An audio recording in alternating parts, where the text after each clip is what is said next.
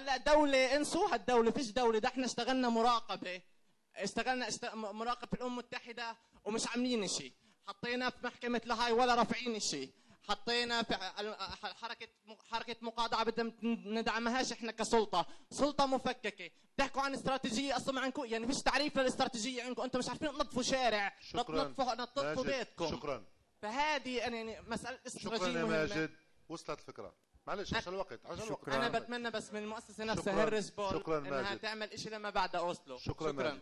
دكتور إيهاب في مداخلة أخيرة ولا خلص؟ لا خلص. شكرا جزيلا. شكرا جزيلا شكرا يا أستاذ دكتور عمر. إيهاب. شكرا. ميكروفون لك. شكرا. طيب يعني في بس بعض الملاحظات السريعة اللي وصلت أيضا. أستاذ فرحان، إحنا عم بنحاول إنه إحنا نلم بجميع الأمور يعني، وبالتالي أنا أعتقد إنه الجميع لا يلومنا في إدارة الجلسة على إنه البعض ما صار عنده فرصة لأنه يدلي برأيه بهذا الموضوع، ولكن هي ضرورات الجلسة، وبالتالي أعتقد إنه الجميع ملم. فأرجوك يعني ما تفكر إنه القضية هي محصورة على بعض الأشخاص معينين، بالعكس هي بنحاول الإلمام بكل الأمور. هناك اقتراح من مكرم قمصية، يمكن لم يتسنى لها أن تتقدم بهذا نعم أستاذ مكرم. الاقتراح يقوم حول يمكن ربما انه احنا بنراوح ما بين، والجو العام هو فكرة اللي هو هل هو نحن محل الدولتين او حل دولة واحدة، وبالتالي هناك اقتراح بقيام دولة فلسطينية على حدود 67 وعاصمتها القدس، تمنح جنسيتها لكل فلسطيني راغب اينما وجد، تدخل دولة فلسطين ودولة إسرائيل في اتفاق تعاقدي تمنح بموجبه كل دولة للدولة الأخرى حق إقامة مواطنيها على أراضي الدولة الأخرى. هذا يحقق لنا دولة مع حق العودة لكل فلسطيني إلى بلدته أو قريته أو مدينته الأصلية. وبالتالي هذا هو النقاش. الأغلب فيما يتعلق بموضوع الدولتين أو الدولة الواحدة هو ربما كل الاتجاهات التي تدور سواء من المتحدثين أو المداخلات تدور حول الدولتين، ولم يتطرق النقاش إلى الدولة الواحدة. بالتأكيد هناك إمكانية دائما لفرص طويلة جدا من هذا النقاش. من لم يحالفه الحظ في هذا النقاش هذا ليس نهاية الكون يعني، وليست نهاية النقاش عند الجميع. أرجو ألا يغضب أحدكم لأنه لم تتح له الفرصة. هذه مجرد جلسة، لا يمكن أن نختصر أوسلو وتوصيات ما بعد أوسلو وكيف أوسلو في 3 ساعات، وبالتالي طبيعي جدا أن يكون هناك جزء من هذا الموضوع. في نهاية هذه الجلسة أريد قبل نهايتها أن أدعو الأستاذ خالد فراج مدير مؤسسة الدراسات الفلسطينية إلى المنصة للتوجه بكلمة قصيرة للحضور وللمتحدثين، فليتفضل. شكرا. هلا بدنا نرجع. لا هدول الثلاثة الأولانيين، لا مكتوب جنسيتها هون. جنسيتها. اوكي.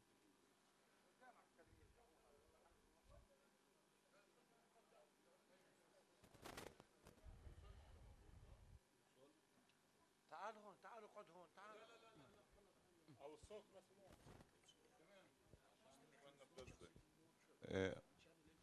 طيب مساء الخير، انا مش راح اطول عليكم ابدا. ما هي المشكلة. فقط اريد ان اشكر من وفر هذه المساحة للنقاش خلال اليومين الماضيين، خلال هذه الجلسة والجلسة الحيوية والمهمة. اسمحوا لي بالنيابة عن المؤسسة، عن إدارة المؤسسة، أنا أتقدم بجزيل الشكر لكل من ساهم بنجاح المؤتمر تخطيطا وتنفيذا وتمويلا. سأبدأ بالتمويل. كل الشكر لمؤسسة هنريش بول الألمانية، الشكر للدكتور رينيه ولما حوراني. الشكر موصول لجامعة بيرزيت لرئيسها الدكتور خليل الهندي ونائبه غسان الخطيب. من غزة أشكر الأخ عمر شعبان من بالتنك. الشكر أيضا للتقني وللشركة اللي وفرت لنا الاتصال مع غزة، فكل الشكر للأخ عمر نزال. بالمناسبة أول اتصال مع غزة خلال يومين بدون أي عطل فني. صحيح.